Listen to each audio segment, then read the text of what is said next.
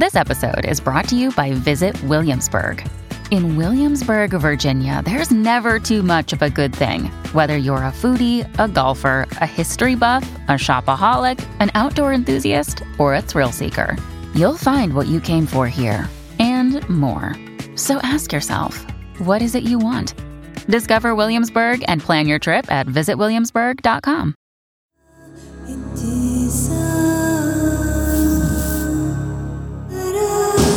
This is True Crime Psychology and Personality, where we discuss the pathology behind some of the most horrific crimes and those who committed them from a scientifically informed perspective.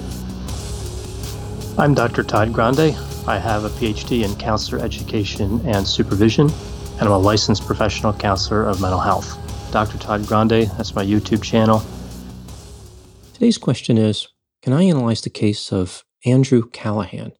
First, I'll look at the background of Andrew Callahan, move to some of the allegations made against him, take a look at his apology video, then offer my analysis. Andrew Callahan was born in Philadelphia, Pennsylvania on April 23, 1997. He was raised in Seattle, Washington. Andrew claims that when he was 13, he consumed excessive quantities of a psychotropic drug and has had chronic perceptual distortions.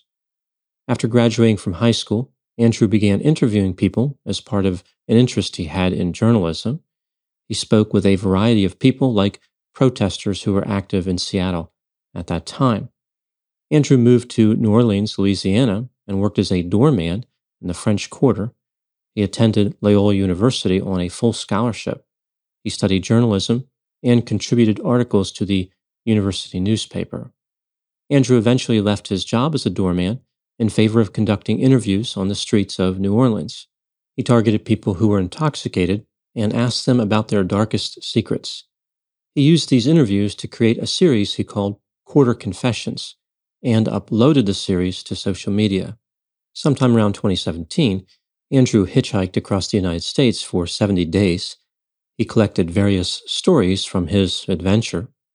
In 2019, he published a book containing these stories titled All Gas, No Brakes, A Hitchhiker's Diary. A production company called Doing Things Media agreed to produce a series based on this book. The idea behind it was that Andrew would drive around in a recreational vehicle with his friends and conduct interviews. Andrew was paid $45,000 a year plus expenses by Doing Things Media. In exchange, the company took ownership of the intellectual property rights to the All Gas, No Brakes brand. The series was uploaded on YouTube and was quite successful.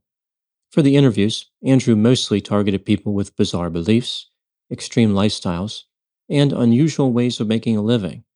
He would look for the most controversial events he could find as he drove across the country. Eventually, the production company became uncomfortable with the work that Andrew was producing. He and his crew were fired in March of 2021. Andrew and a different production company produced a documentary that was released on HBO in December of 2022 called This Place Rules. The documentary covers Andrew as he drives across the United States and conducts interviews in the months preceding the January 6th attack on the U.S. Capitol. In April of 2021, Andrew started uploading videos on YouTube using the name Channel 5. This series is pretty similar to his prior work.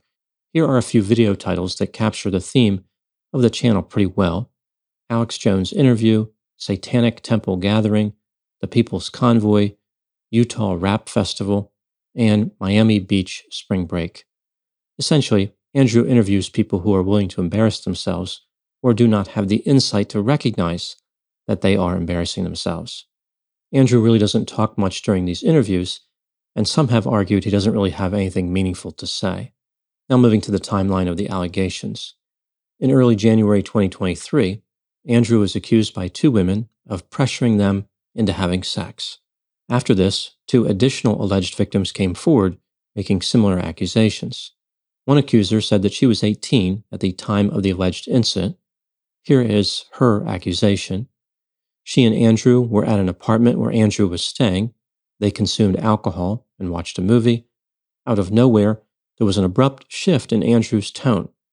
She consented to him kissing her, but when he tried to progress with his activities, she told him no. She indicated that Andrew wasn't taking a simple no for an answer, which pushed her to make up a series of excuses as to why she did not want to have sex. Eventually, Andrew discontinued his advances. Another alleged victim, who goes by the name Caroline, described a similar situation, one where Andrew was pushy.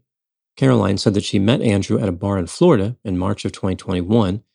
She did not think that the meeting was romantic. All of a sudden, the vibe shifted.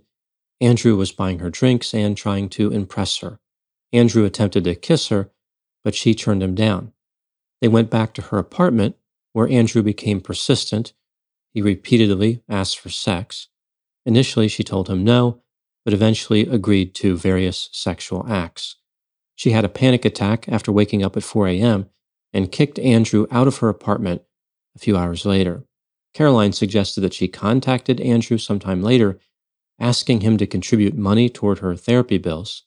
Andrew's lawyer indicated that someone tried to extort Andrew, although the attorney did not say that it was Caroline. A legal representative for Andrew responded to the accusations against Andrew by saying, quote, Andrew is devastated that he is being accused of any type of physical or mental coercion against anyone. Conversations about pressure and consent are extremely important, and Andrew wants to have these conversations so he can continue to learn and grow, unquote. This is the story of the one. As head of maintenance at a concert hall, he knows the show must always go on. That's why he works behind the scenes, ensuring every light is working, the HVAC is humming, and his facility shines. With Grainger's supplies and solutions for every challenge he faces, plus 24/7 customer support, his venue never misses a beat. Call quickgrainger.com or just stop by. Grainger, for the ones who get it done.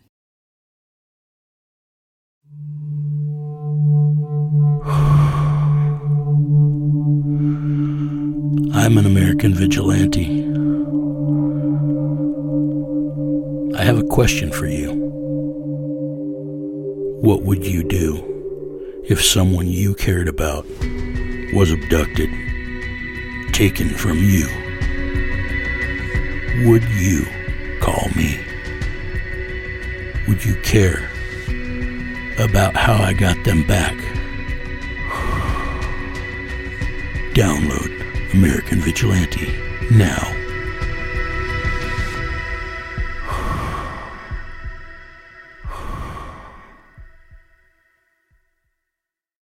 On January 15, 2023, Andrew released an apology video on his YouTube channel. It is about 4.5 minutes long. Here's a summary of this video. Much of this is paraphrased. Andrew starts by saying he wants to be fully accountable and transparent. He never thought he would have to make a video like this. He extended his thanks to everyone who accused him of making them uncomfortable during sexual situations. He knows it was hard for them to speak out, and it was hard for him to hear. Andrew was previously unaware that he engaged in this pattern of behavior. When the accusations became public, Andrew was in a state of denial and spiraled into a mental health crisis. After once again stating that he wants to be held fully accountable, Andrew offers a clarification about the allegations against him. He claimed that he has always taken no for an answer and never overstepped the line of consent. Andrew is interested in talking about power dynamics and pressure. For a long time, he thought his behavior was normal. He believed that if a person left a bar alone, they were a loser. Persistence was a form of flattery. And when a potential romantic interest said no, she was simply playing hard to get. Andrew wants to be held responsible for not having an understanding of what enthusiastic, two-way consent looks like. At this point, the tone of the video changes somewhat. Andrew said that many statements being made against him online are not true. Contextual information is missing from these accounts. If people saw this information, they would change their minds about Andrew's behavior. Andrew is not sure what comes next to him for his career. He's going to start therapy sessions and attend Alcoholics Anonymous 12-step meetings. He believes that alcohol is a contributing factor to his poor decisions. Andrew concludes the apology video by saying that he understands if people don't want to watch his channel anymore, but he hopes they remember the message of radical empathy and media literacy. Now moving to my analysis. Andrew's apology video appeared to be carefully planned. I don't think that he was being spontaneous. It's clear that he was reading from some type of script. I think the objective of this apology video wasn't really to apologize, rather to defend himself and escape the consequences of his alleged behavior. Andrew knew that if he simply denied the allegations without making other statements, people would not listen to his message. I think he crafted his message in order to appear open to change, empathic, and thoughtful, while gently pointing out that he didn't actually do what he was accused of doing. I would divide the messages contained in Andrew's apology video into 5 different parts. In part number 1, Andrew made many statements to put his accusers and people who sympathize with his accusers at ease. For example, he repeatedly mentioned how he wanted to take full responsibility. Andrew wanted to be accountable. He was eager to thank people for accusing him and implied that they were courageous for coming forward. In part number 2, Andrew attempts to mitigate the severity of his alleged behavior. For example, he thought his behavior was normal. He was unaware of the pattern he was falling into. He thought that he was actually complimenting women by being persistent. Andrew tries to reframe his alleged behavior as a misunderstanding about power dynamics and pressure. There are some mental health issues that may be at play. He wouldn't want to blame alcohol, but alcohol is to blame. And he did not understand what enthusiastic two-way consent looked like. I find it interesting that he felt compelled to use the term two-way. Is there any other kind of consent? Maybe Andrew wants to be a pioneer in the new area of one-way consent. Part number 3 is the denial. Andrew didn't spend too much time on this, but he made it clear. He has always taken no for an answer and has never overstepped the line of consent. In addition, many statements about him online would be interpreted differently if people had more information. Andrew's denial directly contradicts what his accusers are saying and, in essence, completely invalidate the entire apology video. In part number 4, Andrew explains to the audience what he is going to do to fix the problem that he denies having. He will receive mental health therapy and figure himself out. In part number 5, Andrew reminds his audience that he just had a movie that came out, and he's only 25 years old.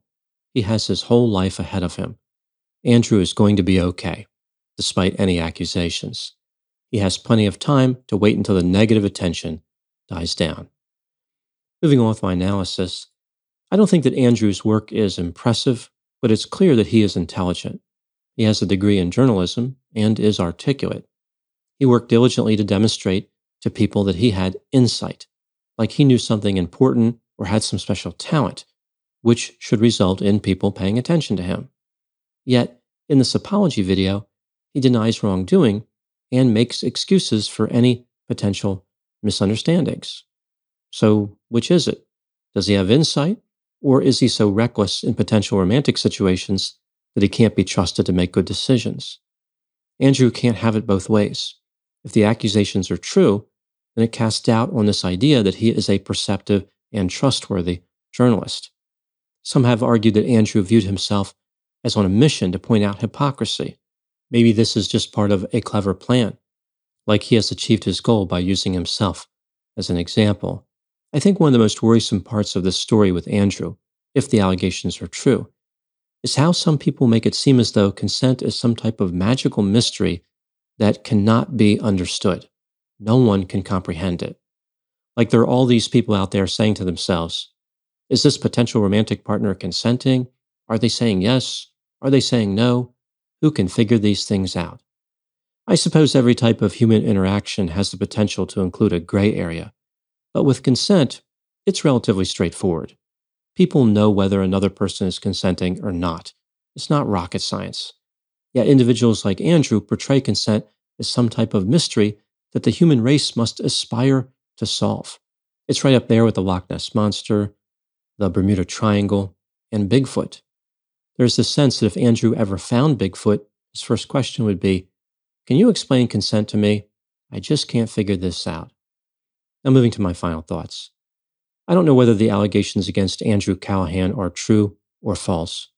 If they are true, Andrew has been living up to his motto of all gas, no brakes. None of the accusations involve any type of criminal allegation, but they are still concerning in the sense that they suggest manipulative behavior and they potentially caused harm to people. The allegations speak to the issue of whether Andrew can be trusted. I find it interesting that Andrew made his living getting people to trust him quickly. Perhaps that's what he was trying to do with this apology video. He was so confident in his abilities to defuse the situation that he only committed 4.5 minutes to it. His attempt was unconvincing and unsuccessful. Perhaps Andrew should consider changing his motto to "All harass, no brains."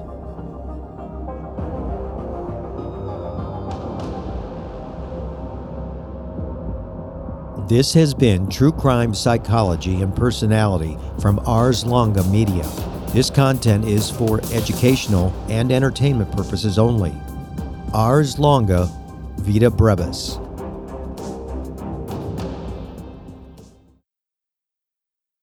Hello, this is Gary Chahot welcoming you to check out the French History Podcast.